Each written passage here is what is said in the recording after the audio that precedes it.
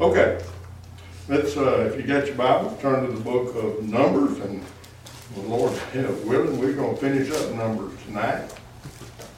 In chapter 35.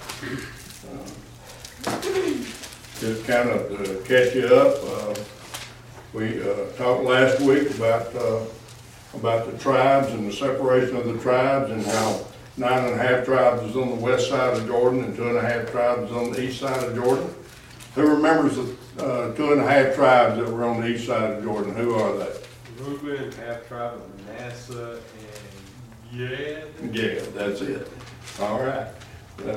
And so they stayed on this side, and remember they had to go across and help them, they promised to go across and help them conquer the land of Canaan. And they were going to leave their wives and children on that side of Jordan, on the east side of Jordan. And Moses had already turned power over, actually was told them that Joshua, the son of Nun, would be the one that would lead them into Canaan. Moses wouldn't be going with them.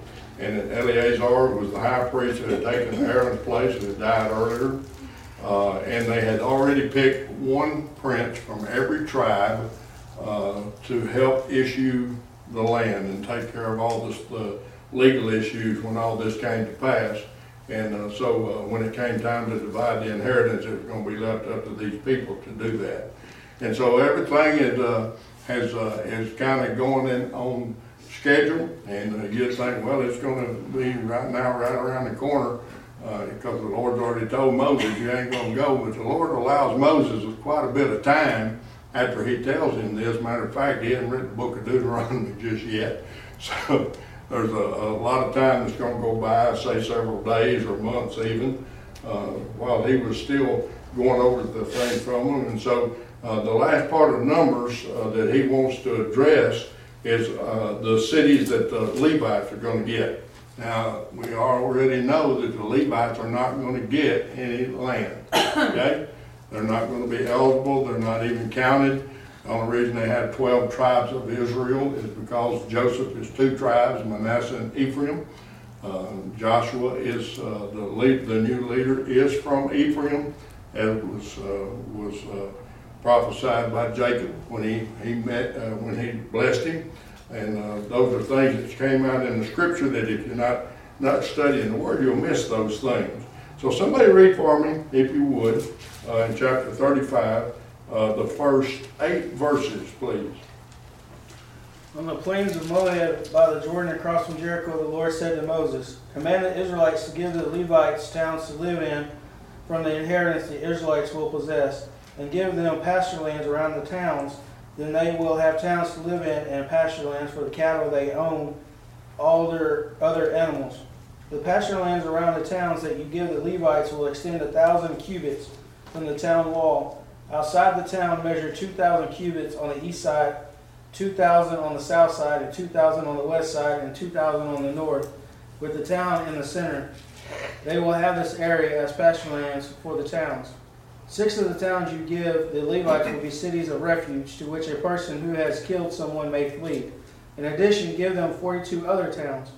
In all, you must give the Levites 48 towns together with their pasture lands. The towns you give the Levites from the land the Israelites possess are to be given in portion to the inheritance of each tribe. Take many towns from a tribe that has many, but a few from one that has few. Okay, so we see that God is a God of order. He's a God of organization. God does not mind us having government to take care of the thing. Now remember, we're not talking about the same kind of government we have now. We're not talking about people who take bribes and take money that are vile and filthy and immoral, and you say, well, they're not. Yeah, they are. Look at the laws they pass. Yeah, they're exactly the way we describe them now. They're worthless to us as far as Christianity goes. So he's talking to people here that he wants to form a government to do the truth of his word, to carry out the functions that he's asked them to do. That's what the way government ought to act anyway. And so this is, and I didn't mean to start on this, but anyway, the first thing he wants them to do is to make sure they take care of the Levites. Now, I don't want to toot the horn for the preachers and stuff around here, because I'm a preacher and it don't sound right when I do that.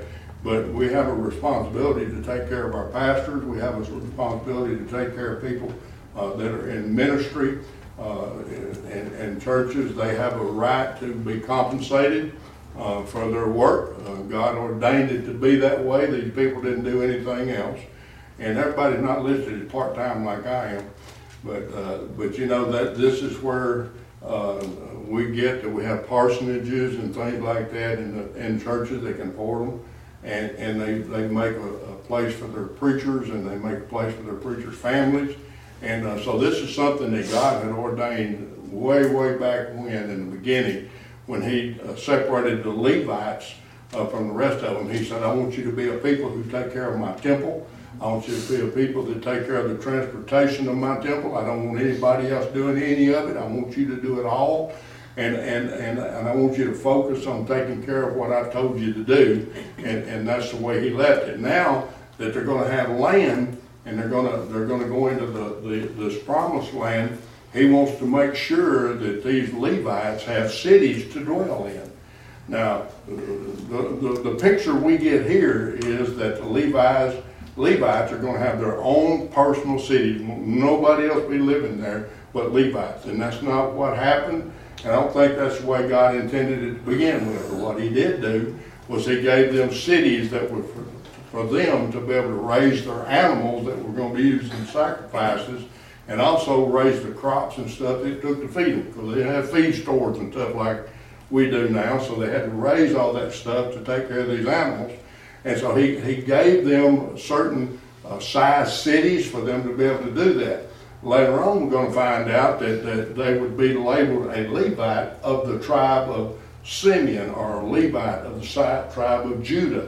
So they got absorbed into the tribes, and they kind of lost their identity except for Levites, okay? They weren't known as a tribe, they were known as Levites of a tribe.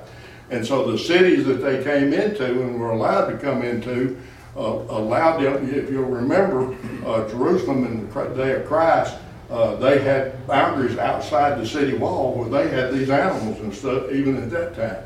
And so this is, when you look at this, and the Lord shows them what they're going to have, he said, I want you to give them cities to dwell in, and I want you to give them suburbs. Now, what's a suburb? It's a city within the city. It's the outskirts of the city, the outer limits of the city. I want you to give them, he called these things suburbs, and they will reach, I want you to give them 1,000 cubits from the wall of the city out. And so this, that don't sound like a whole lot. We're going to, the cubit, the one that they used most of the time was what we call a big cubit, is 18 inches, okay? It's from the elbow to the end of the fingers plus a hand's breadth is what it is. It figures about 18 inches if you put a tape measure to it. And so this is the type of cubit that we're talking about here. He also gave them the size of the city that he wanted them to have. From the center of the city, they went in all four directions 2,000 cubits. Now, that don't sound like a whole lot, does it, for a city, until you look at the size of that. When you look at 2,000 cubits and you multiply that times 18 inches, you wind up with 3,000 feet. What, about a half a mile or points? It's over a half a mile. 5,280 feet is a mile, so it's over a half a mile in every direction. And so what they did then outside the wall, they had 1,000 feet, so the outer, since there was 1,000 feet around the wall on the top, 1,000 feet around the wall on each side, every direction was 2,000 feet. It was a 2,000 foot square is what it amounted to. And I went to figuring in my little pea brain today, I thought, well, does anybody know how many square feet in 1 acre? 43,560. 44,356. 43. You may be right. 43,560 square feet in 1 acre. All right. So what they had when you put a pencil to this, they had 9 million square feet. That's a lot, isn't it? That's what they had. That was around each city. And so if you divide this 43,560 square feet into that, you wind up with a city of 206.5 acres is what it winds up being. And so you're talking about a pretty good bit of land. And that was around every city, right? Pardon? That was around every city? No, that was the city that was issued specifically for them. They only had certain cities that they gave them, and what he just read is each that they were going to wind up with 48 cities total. So it would be around those 48 cities? The cities would be this size if they weren't. Now you remember, these cities that they were going to get were already built. So they were going to inherit cities. They were going to go in here and kill all these people, and these cities were going to already be established and be there. And so they were going to be able to take a city, and if it wasn't already this size, they were allowed to make it this size. And they had the leeway to do it if it was they could do 1,000 feet outside the wall or any way they wanted to do it, as long as they had a place to do their cattle. But now also the Lord made an arrangement for them to have what they call cities of refuge. He said, I want you to have 6 cities of refuge. And so he added them to the 42 cities that was already given to the Levites from the other tribes. Okay?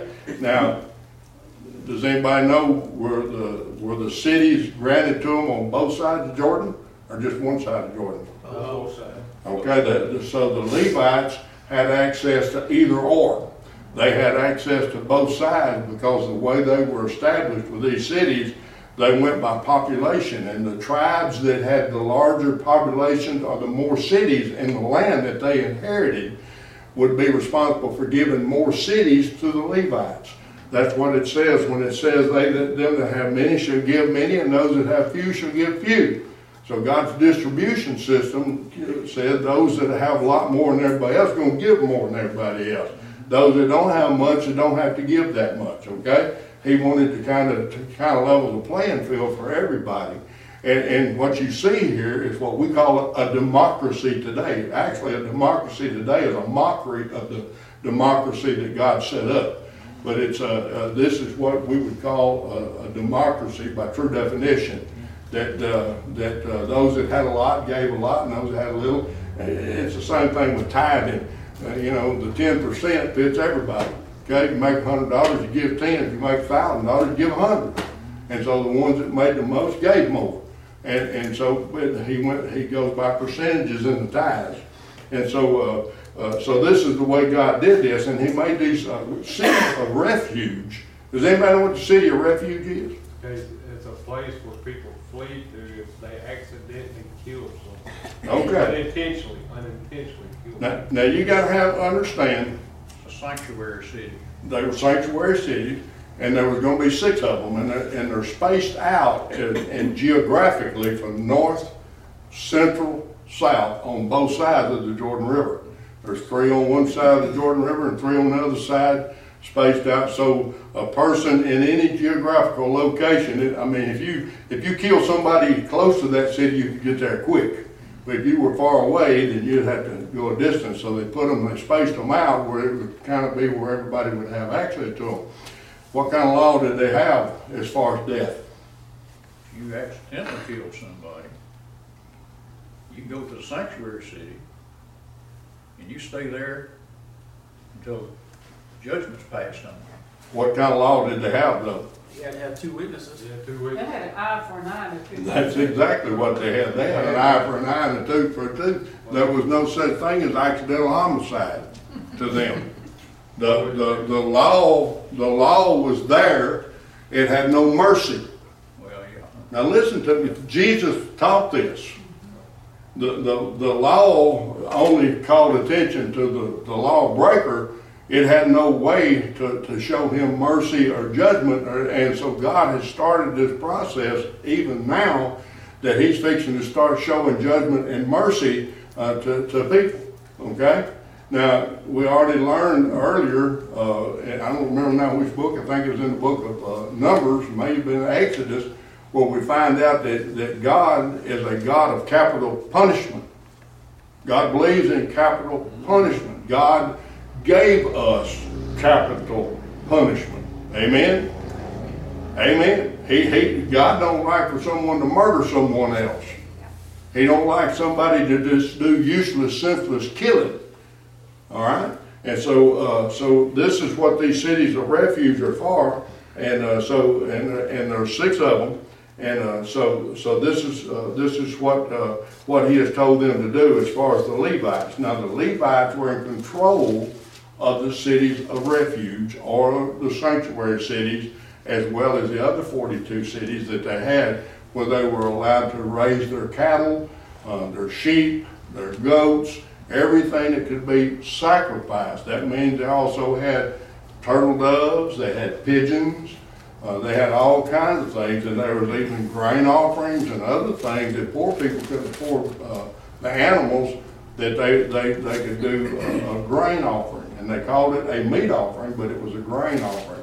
And so they had all of these things at their disposal that these Levites raised and furnished for people.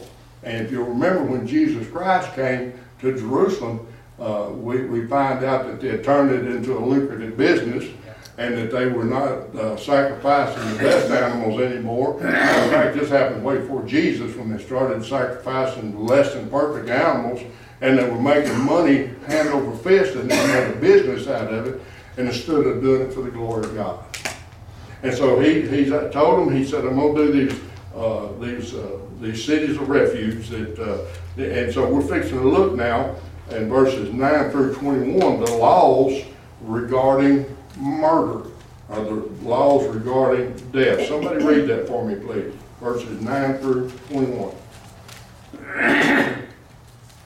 And then the Lord spoke to Moses, saying, Speak to the sons of Israel, and say to them, When you cross the Jordan into the land of Canaan, then you shall select for yourselves cities to be your cities of refuge, that the manslayer who has killed any person unintentionally may flee there. The city shall be to you as a refuge for the avenger, so that the manslayer will not die until he stands before the congregation for trial. The cities which you are to give shall be your 6 cities of refuge. You shall give 3 cities across the Jordan, and 3 cities in the land of Canaan. They are to be cities of refuge.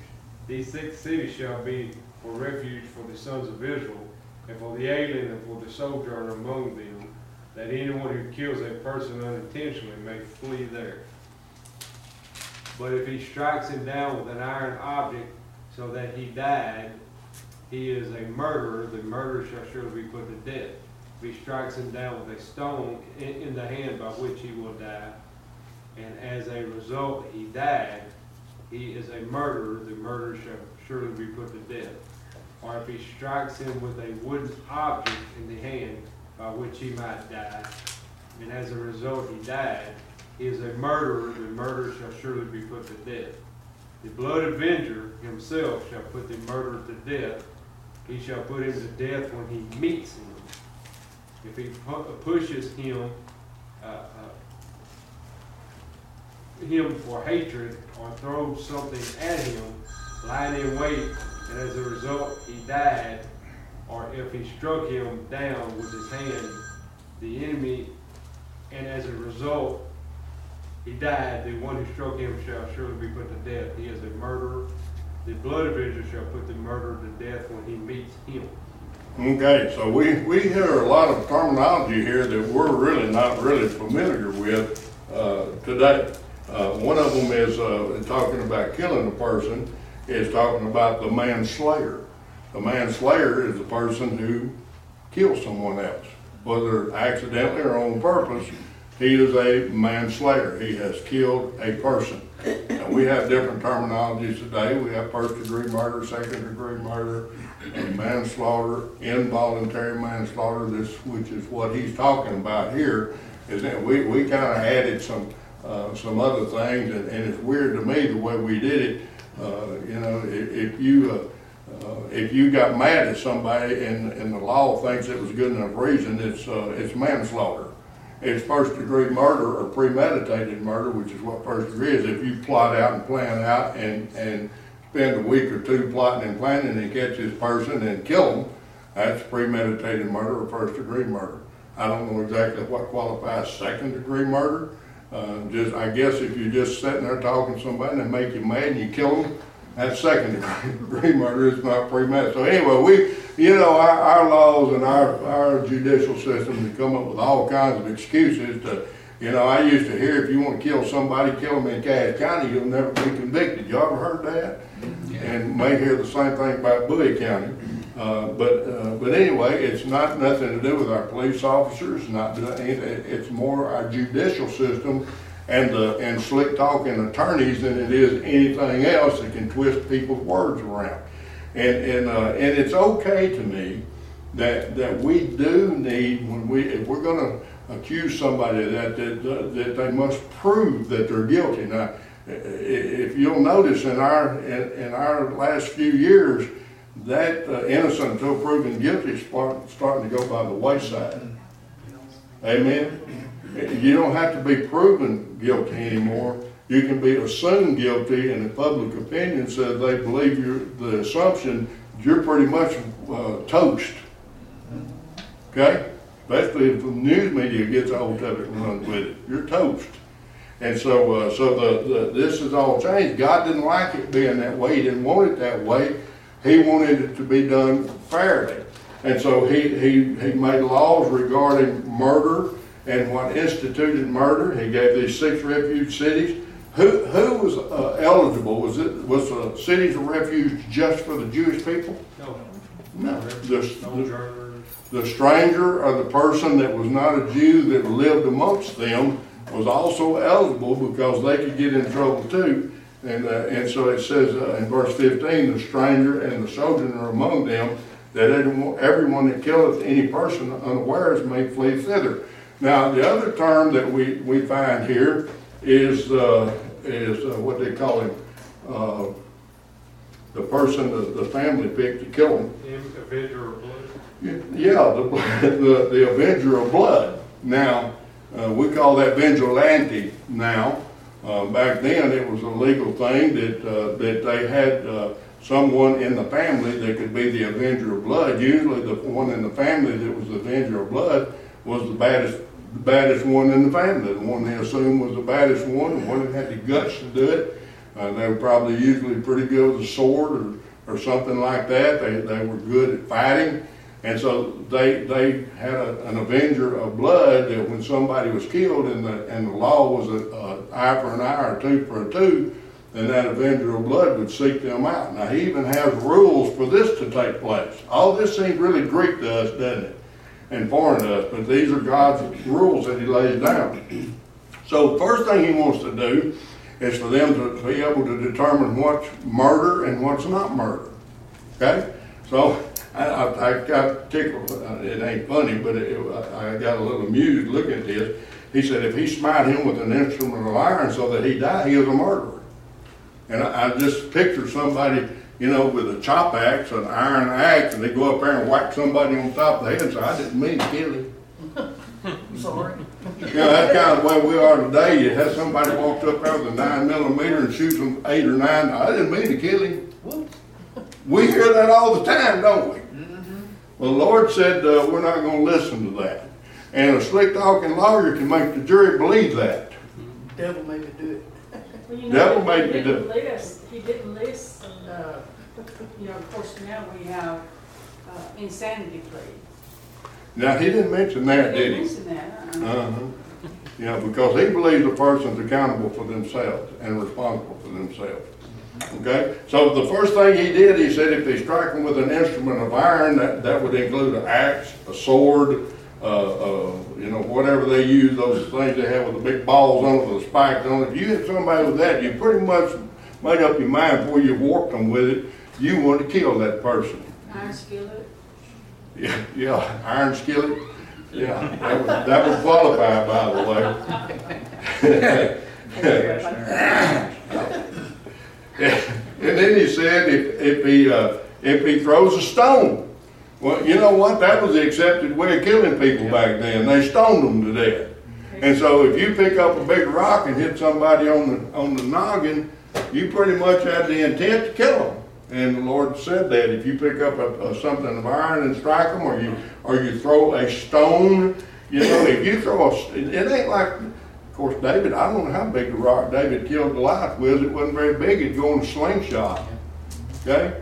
And so he didn't say the size of the stone. He just said if you throw the stone at him and hit him, that you are considered a murderer. If you use a weapon made of wood, in other words, if you take a baseball bat to somebody, you pretty much meant to kill them. You know, axe handle, something like that, or just pick up a big club like they were probably used back in them days, and you beat somebody with it. You had the intention to kill them, and so that you're a murderer. And all three of them things right there would qualify somebody as a murderer. And so they didn't really have a defense. And then it says then in verse 19, then the revenger of blood himself gets to kill this murderer. Okay? Now, that's what we call vigilante justice today, and that's against the law now. Okay? But at that time, but there was rules, and so look at some of the rules here. Now, the revenger of blood shall slay the murderer. When he meeteth him, he shall slay him. But look at this. But if he thrust him of hatred, if he hates him, he ain't supposed to kill him. If he hates him, or hurl at him, or ambushes him. Now the revenger of blood has done wrong. Or in enmity smite him with his hand and he die, he that smote him shall surely be put to death. Or he is a murderer. The revenger of blood shall slay the murderer when he meeteth him. So the Lord didn't mind the revenger of blood doing the eye for an eye and a tooth for a tooth if the person was a murderer, but he had rules for that encounter to happen. Okay? He had rules for that encounter to happen. Later on, we're going to find out, and I don't know where it's in Kings or Chronicles, 1st or 2nd Kings, I think it's in probably 2nd Kings and 2nd Chronicles, where there was somebody that fled to a city of refuge. He was found innocent by the jury, and they didn't let him go, and he voluntarily came outside that city, and the man, the revenger of blood, killed him. And they didn't do nothing to him, so he never stayed in the city. And so this is the stipulation for all of this, that if you go there, you got to stay in this city, and we're going to get into that in just a minute, what would happen. Even if he's found not guilty? Even if he's found not guilty. Yes. If he wanted to stay safe, he had to stay in that city. Did he not have to stay there until the high priest died? Right. Until the high priest died, he was allowed to leave the city. That's right. That's right. Put out a contract on that. Yeah, that's what I said the same thing, Bob. When the first time I read this, I said, well, I bet they was hoping that guy die soon, you know. But they were praying for the high priest to die. But anyway, we're fixing to get into that stuff right now. So any questions about this? These are unusual laws to us and sound odd to us, but these are God's laws, so we know they're fair. And so he wanted everything to be up above board. He wanted the person who murdered was to die. And we're going to see why in a minute. Somebody read for me verses 22 through 28, please. But if he thrust him suddenly without enmity, or have cast upon him anything without laying of weight, or with any stone wherewith a man may die, seeing him not, and cast it upon him that he died, and was not his enemy, neither sought his harm. Then the congregation shall judge between the slayer and the revenger of blood according to these judgments. And the congregation shall deliver the slayer out of the hand of the revenger of blood, and the congregation shall restore him to the city of his refuge, whither he was fled. And he shall abide in it unto the death of the high priest, which was anointed with the holy oil. But if the slayer shall at any time come without the border of the city of his refuge, whither he fled, and the revenger of blood find him without the borders of the city of his refuge, and the revenger of blood kill the slayer, he shall not be guilty of blood, because he should have remained in the city of his refuge until the death of the high priest. But after the death of the high priest, the slayer shall return into the land of his possession. All right, so we see this now that they had, this is the first judicial system, or the jury system, if you will. There was evidently a court held would determine if a man was a murderer or that they had accidentally killed somebody or not killed somebody on purpose. And if they had determined that they had murdered somebody, they wouldn't let them in the city of refuge. They kicked them out, and they had to face the manslayer. How many of y'all ever watched the movie Jeremiah Johnson? You ever seen that show? You remember what happened when the Indians murdered his wife and little boy, and he killed all of those Indians? Y'all remember what those Indians did? Y'all ain't seen the show, I'll tell you. They sent one warrior at a time to kill him. And they kept sending them. He kept killing the warriors that they sent, and they just kept sending them until he had killed so many of them that the last one they sent looked at him across there and, I ain't monkeying with you. You bad news. And so they let it lay. They didn't seek revenge anymore. So the American Indian in that movie had a system similar to this right here. They had the Avenger of Blood, and they did it one man at a time. And that's the way this was. So if they found this man guilty of murder, he had to face, they'd turn him loose, but the Avenger of Blood would find him and call him out and kill him. That was the law. If that man killed the Avenger of Blood, then there would be another Avenger of Blood that would come his way until somebody finally killed him, until justice was done. Okay? And so if they found him innocent or they had killed somebody accidentally, then they said we're going to deliver you back into the city of refuge, and you've got to stay there until the high priest, and it gives a stipulation here. What is it? The high priest who has been ordained by oil. In other words, an ordained high priest. This couldn't be any high priest. It had to be the high priest that had been ordained with the holy oil. And when this high priest died, then the man was allowed to go back to his possession, to the land of his possession. He was allowed to go back. And then if the slayer, the blood slayer, came to find him and killed him, that made him a murderer. Okay? And so there was an incentive for him not to do that. So, then it says if he leaves the borders of the city before this high priest dies, that's what struck the court with Bob a while ago, then if he leaves the borders of the city of his refuge, and the avenger of blood kill him, he shall not be guilty of his blood. He ought to stay behind the walls of that city. Okay? And this actually happens in Scripture later on. That we'll see one of these days when we ever get there. And it makes a remark, because he should have remained in the city of refuge until the death of the high priest. All right? Now this is something that we need to pay attention to. God's rules are made to keep, not to be broken. You hear that? Let me say that again. God's rules are made to keep, not to be broken. These rules, as long as they were kept, that person was safe. When that person stretched the rules or broke the rules and they died, it was justified. Amen? It was on them. It was on them. It was on them. You know, and when you look at these things right here, God required obedience even for these people who were considered criminals by others. The obedience that he required, if they wanted to stay safe, he required them to obey. If they disobeyed, they could pay for it with their life and nothing would be done about it. Okay? That's something to think about, isn't it?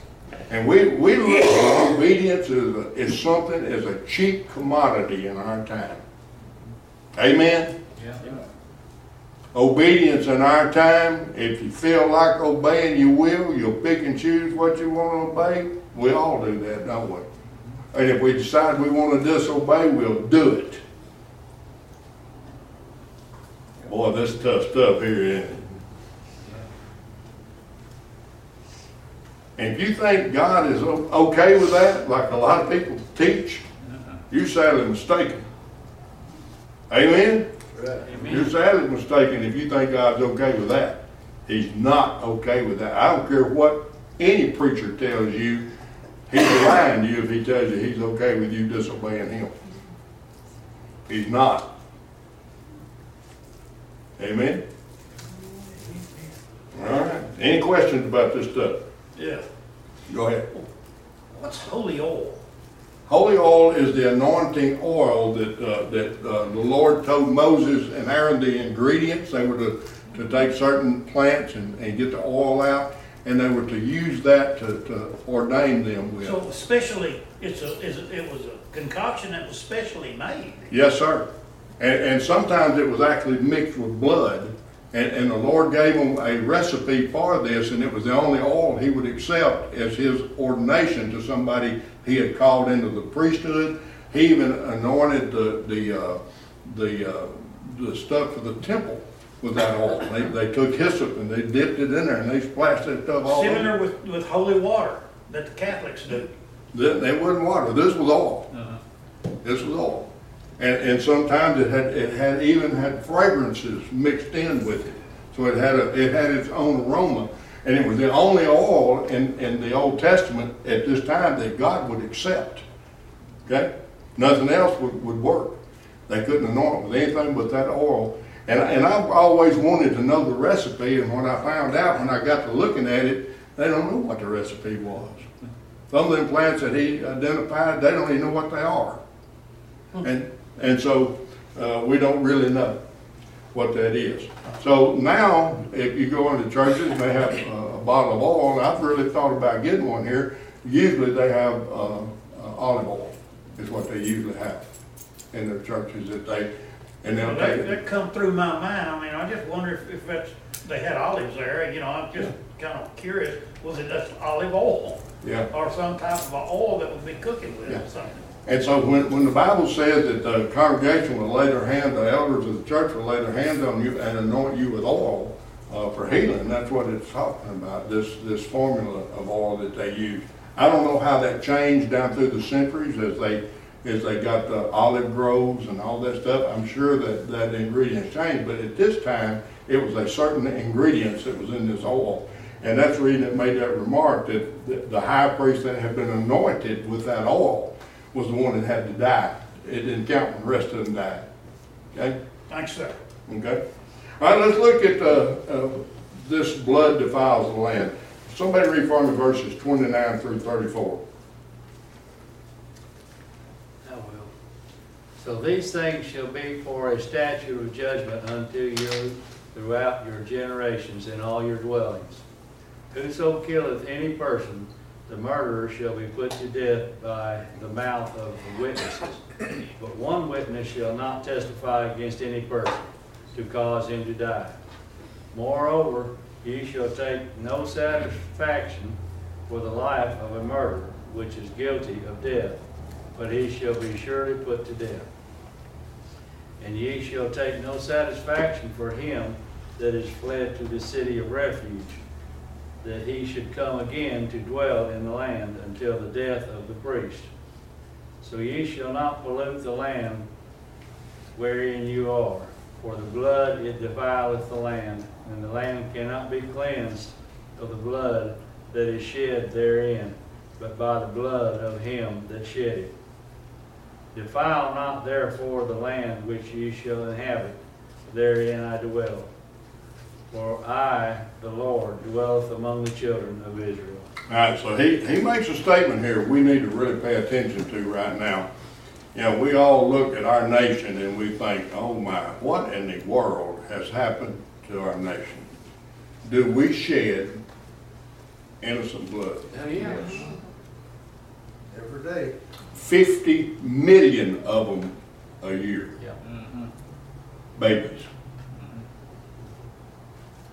what did that scripture say? Don't defile it. That land will stay defiled. And the only thing that can cleanse that land is the blood of the one who shed it. That's strong stuff, isn't it? Yeah, it is. That is strong stuff right there. The murderer shall be put to death by the mouth of witnesses. He says, not one. If it's one against one, as he said, he said. So that's why the Lord later on say at the mouth of 2 or 3 witnesses. That's the reason the number 2 is the number of witness. There needs to be 2 people at least to say that somebody did something. Okay? It wouldn't be acceptable if only one person was a witness. It had to be 2. And so that's the way God tried to make things as fair as he could. And that way, if I had it in for Jim, I could accuse Jim of doing something. And if I didn't need another witness, I could get him killed because of that. Yep. But now me and Bob got together and said, Jim, they would listen then. Because they know Bob wouldn't do what I'd do. All right? So anyway, but the thing I want you to look there is that the land was defiled by the blood of the person that was murdered or those that were murdered, and it could only be cleansed by the death, by the shedding of the blood of the one who shed that blood. Amen. Y'all see what Christ has done for us? Isn't that amazing? Because he took on that role of shedding his blood for us. Man, we ought to get on our knees every day and thank him for his blood. Every day. That's the reason the Bible says we are redeemed by the blood of the Lamb. Without that blood, you don't have redemption. Amen. Without that blood, we only are defiled, and our nation is defiled. All right. Let's go ahead and finish this chapter. This book, somebody read for me. I tell you what, somebody read for me chapter 36. That ain't the 13 verses. I'll read it. Go for it. Now the chief fathers of the families of the children of Gilead, the son of Mashur, the son of Messiah, of the families of the son of Joseph, came near and spoke before Moses and before the leaders, the chief fathers of the children of Israel. And they said, the Lord commanded my lord Moses to give the land as an inheritance by lot to the children of Israel. And my lord was commanded by the Lord to give the inheritance of our brother Zelophehad to his daughters. Now if they are married to any of the sons of the other tribes of the children of Israel, then their inheritance will be taken from the inheritance of our fathers, and it will be added to the inheritance of the tribe into which they married. So it will be taken from the lot of our inheritance. And when the Jubilee of the children of Israel comes, then their inheritance will be added to the inheritance of the tribe into which they married. So their inheritance will be taken away from the inheritance of the tribe of our fathers. Then Moses commanded the children of Israel according to the word of the Lord, saying, what the tribe of the sons of Joseph speaks is right. This is what the Lord commands concerning the daughters of Zelophehad, saying, let them marry whom they think best, but they may marry only within the family of their father's tribe. So the inheritance of the children of Israel shall not change hands from tribe to tribe, for every one of the children of Israel shall keep the inheritance of the tribe of his fathers, and every daughter who possesses an inheritance in any tribe of the children of Israel shall be the wife of one of the family of her father's tribe, so that the children of Israel each may possess the inheritance of his fathers. Thus no inheritance shall change hands from one tribe to another, but every tribe of the children of Israel shall keep its own inheritance. Just as the Lord commanded Moses, so did the daughters of Zelophehad, for Mahlah, Tirzah, Hoglah, Milcah, and Noah. The daughters of Zelophehad were married to the sons of their father's brothers. They were married into the families of the children of Manasseh, the son of Joseph, and their inheritance remained in the tribe of their father's family. These are the commandments and the judgments which your Lord commanded the children of Israel by the hand of Moses in the plains of Moab by the Jordan across from Jericho.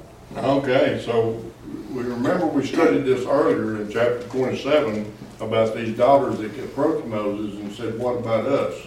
Our father had no sons. Shall we lose our inheritance? And Moses thought, you know what, y'all are right. And he went to the Lord, and the Lord agreed. Y'all are right. So he allowed these women to receive the inheritance of their father. And the only way that this would take place is if their father had no son. Okay? That's the only place it applied. And so, how many of you ever heard of somebody marrying for money? Marrying for position? Marrying for prestige? Well, that ain't a new thing. It was that way back then too. And so this man comes up and says, wait a minute now, we hadn't thought all this out. Now you're going to give this land to these women, and we know they're going to get married. It was a prestigious thing for a woman in that day to marry and have children. It was a place of honor for that woman that she would be able to do that for a man. And so he said, so you're going to let them marry these other men, and they're going to come in and be their husbands, and they're going to take away the inheritance of their father and claim it for their tribe? And Moses says, hadn't thought about that. It shows our need to communicate with one another, don't it? It shows the reason why the Lord has a church and we're supposed to be together and communicate with one another, because we don't think everything, and others can see. So he took it under advisement, and the Lord gave him the judgment, and he said, you're right. So these women can marry anybody they want to, as long as they're in their father's family. They must choose men that are in their father's family. And that way, when they marry a man, because once they married a man, the man took over everything. Okay? And so it would stay in that family. And that is the way the Lord addressed this. Now, here's something we need to notice. The Lord, when he gave this inheritance, I like this, he gave it for keeps. They couldn't even give it away. Now listen to me. They could go in hock, they could put it up for collateral, but in the year of Jubilee, guess what happened? It went right straight back to them. Right straight back to them. God intended for them to keep that inheritance. I love this. Because see, that's the way he does our inheritance. Did y'all know that? Yeah. We've got an inheritance in glory through Jesus Christ, our Redeemer, our Savior. And everybody around will tell you, oh, they'll take that away from you. Oh, you can lose that. Really? Scripture don't bear that out, does it? You might not have never had it to start with, but he ain't going to take it away from you once you get it. Amen? Amen. You know why? Because they're going to be a year of Jubilee for us. Amen? I'm looking forward to that day. I'm looking forward every day, aren't you? Jesus, come back and get us. That's going to be our year of Jubilee. That's when we're going to receive the inheritance he's given to us. That's why he's got your name written in his book of life. That's why the carpenter, Jesus Christ, is up there building mansions right now. You can have a room if you want it on my mansion. I don't want a cabin in the hilltop. I don't want a cabin in the dale. I want my mansion. That's what he said. And they tried to change that to make it not as appealing to us. Amen? Did you know a lot of interpretation says he built rooms? That ain't what he said. He said, in my Father's house are many mansions. Amen? Last time I checked, the definition of a mansion didn't say nothing about no room. Well, do you think Christ really made a mistake when he said that? No. Do you think the interpreters of the King James Bible that interpreted through the Holy Ghost, do you think the Holy Spirit made a mistake when he let them interpret? Nowadays, these smart theologians, all them people back then were just idiots. They just don't understand languages like we do. No, but I understand God, and I understand the Holy Ghost, and he don't make mistakes. Amen? Amen. Well, I heard Oprah this week. I just turned it to one little segment. I didn't mean to be there. But she said he did. Oh, he did? She's telling all on gay people. Oh, yeah. That's what Oprah said. I said, no, look at here. And I don't watch that kind of stuff. But I was turning to the cartoons for the kids, and I landed on for that for just a minute. That just choked you up, you know. Oprah knows. I'll tell you. Now Oprah's got enough money, she trumps the Holy Ghost. You didn't know that? That's what it is right there. Yeah. That's what she thinks. Yeah, that's what she believes. That's what all those yo-yos in Hollywood believe, that they trump the Holy Ghost. They trump God. Yeah. Well, Yeah, some of these versions of the Bible, instead of being a version of it, it's perversion. That's exactly what it There was is. one that come out years ago. I think it was Good News for Modern Man, best I can remember. I could be wrong about the name of it. But in, say, like in the King James, it said, "Thou art the son of a perverse woman." In one of those versions years ago, it said, "Thou art a SOB." So there's a lot of these versions that are perversions. That's right. They're perversions. And they're designed to change the Word of God Yes. into the Word of man, to make things not look as bad as God said they would be. Just like begotten Son of God. Some of them, "Thou art the Son of God." They've done away with the word begotten. Yeah, And a lot of other verses. yeah, amen. Amen. Well, let's don't be fooled by that hogwash. And yes, sir. Brother, don't I remember, seemed like the Good Samaritan, when the priest came by, he had healing oil. They used oil and wine, I think, for healing wounds. Is that? I just remember he That washed doesn't his ring a bell. wounds. I don't know if he had oil with him. I don't remember. I think they had wine and oil that they treated wounds with. And brother, I'll have to reread it now and go find it, research it. Yeah, you can look it up and it's in here early when he told them to make this anointing oil, and he gives some of the ingredients in. But I don't know if it's all in there or not. It's all Greek to me. So anyway, thank y'all for being here tonight. I hope you've enjoyed. Hey, we're going to be in Deuteronomy next week. Deuteronomy. Wow, one more book, and we'll be through with the book of the law. Amen. Would you stand?